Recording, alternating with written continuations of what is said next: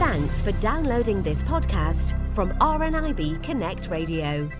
It's that time of year again when I catch up with the chief executives of some of the UK's and indeed the world's leading sight loss charities. We look back at 2016, we look ahead to 2017 to find out what are some of the successes, some of the challenges, some of the big campaigns that the chief execs would like to tell us about. Well, today it's the turn of Sally Harvey, who is the chief exec for RNIB. Sally, thank you for joining us.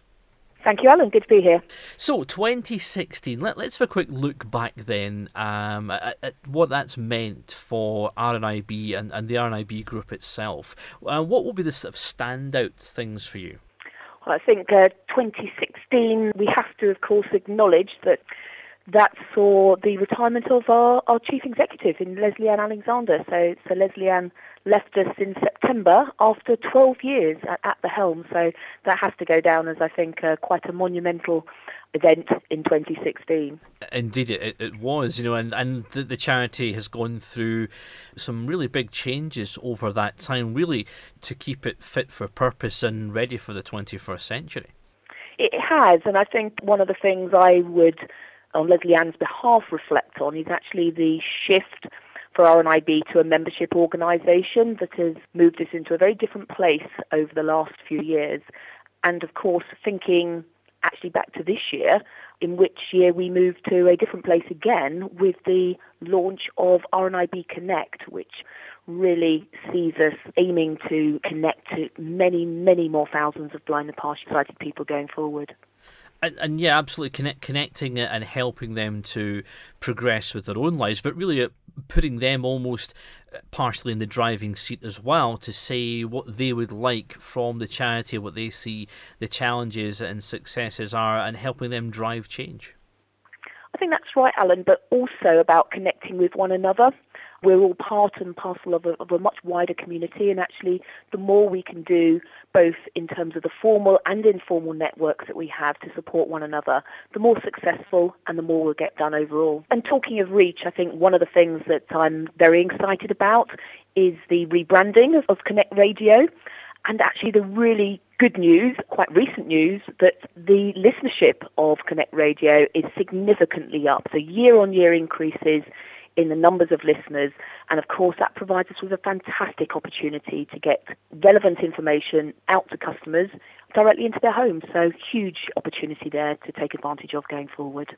So almost ending that isolation for many who probably feel cut off because of sight loss. Absolutely. We know that sight loss can be a very lonely place, whether that is as a younger person where actually there are relatively very few young people with sight loss across the UK. Or, of course, the loneliness of old age. Old age can be a lonely time anyway, but actually, if you've lived your life as a sighted person and then having to cope with all the challenges that sight loss can bring in later life, that's a very, very difficult time for people. The charity continuing as well through 2016 to campaign on behalf of blind and partially sighted people. So lots going on at Westminster, lots going on with MPs as well. That's really been quite a driving force. It has. Campaigns is a big part of what we do. And again, 2016, certainly one success that I think I'd like to reflect on, and that is the campaign that's been taking place over many years to ensure that healthcare information is available to blind and partially sighted people in their preferred formats.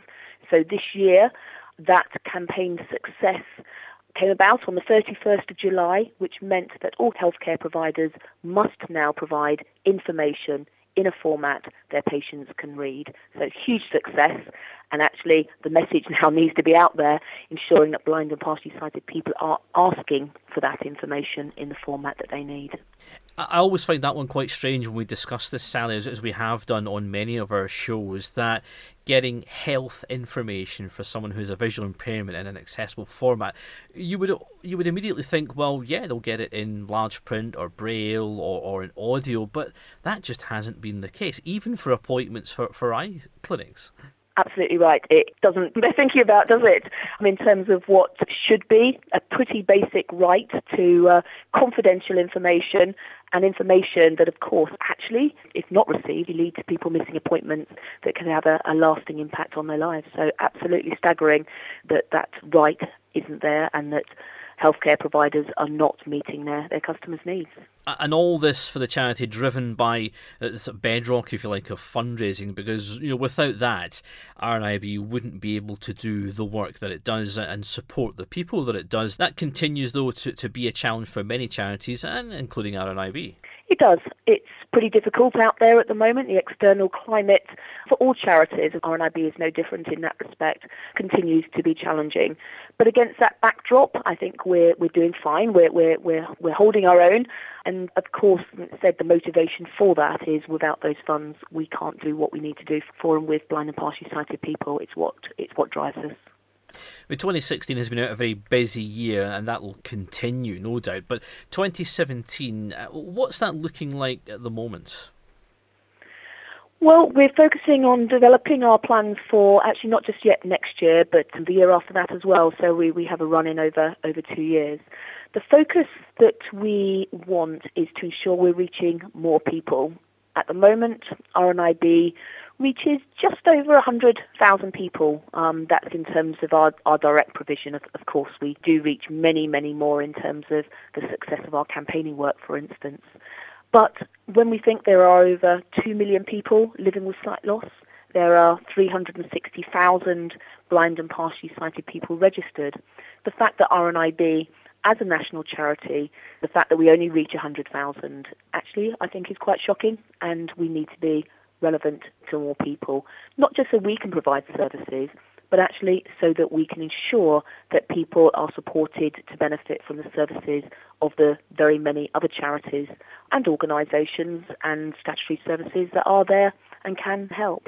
Some pretty big figures there, Sally, when you talk about the people already living with sight loss, and indeed the amount of people who may soon come to look on charities like RNIB for help and support. But people still seem to think sight loss is just something that comes with age. I don't need to get my eyes checked all the time. There's some very simple messages that seem to be still quite difficult to get across.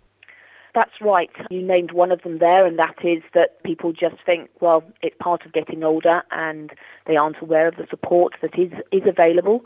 Things like books. We know that talking books make such a difference to people who have enjoyed a lifetime of reading and think they're having to give up on that. So, those services and support are there for people. I think the other challenge for RNIB is, of course, the Royal National Institute of Blind People. And actually, people don't necessarily think of themselves as blind. There's been a lot of successful work done this year in raising the profile of partially sighted people. A really successful social media campaign, actually, which asks people to think differently about how people see. That's really gained some momentum, actually, in terms of sharing that message with the public. So 2017 really more about extending that reach and connecting RNIB and connecting blind and partially sighted people even more to get the message out there, get people using the services as well. If we were to look back just once again, Sally, this year then for yourself, I mean, what would the highlight be? You've taken over from Leslie and Alexander. That was a huge change for you. Would that be your top one, or anything else perhaps for the year which stood out? Yeah, I mean, for me personally, of course, that huge privilege actually to be asked to lead RNIB, absolutely huge privilege. But actually, it's not about me ultimately. What this is about is what RNIB is there for, which is supporting blind and partially sighted people. So when I look back over the last year in terms of successes, I certainly would want to celebrate the launch of RNIB Connect. I think, like I said, the opportunities there to build that community of blind and partially sighted people is ambitious and very exciting. Talking books I mentioned earlier. Well, actually, we've increased the number of talking book listeners by 11,000 new customers this year.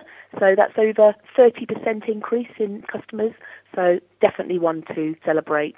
And I think I would also have to mention again the accessible formats for healthcare information, given how critical that is for people's lives. So quite a year for 2016, and indeed more challenges and more successes to come, no doubt, in 2017. For the moment then, Sally, we'd like to wish you a very Merry Christmas, a Happy New Year, and thank you for speaking with us on RNIB Connect Radio. Thank you very much, Alan. Really enjoyed that. Thank you. For more downloads like these, visit rnibconnectradio.org.uk/podcasts.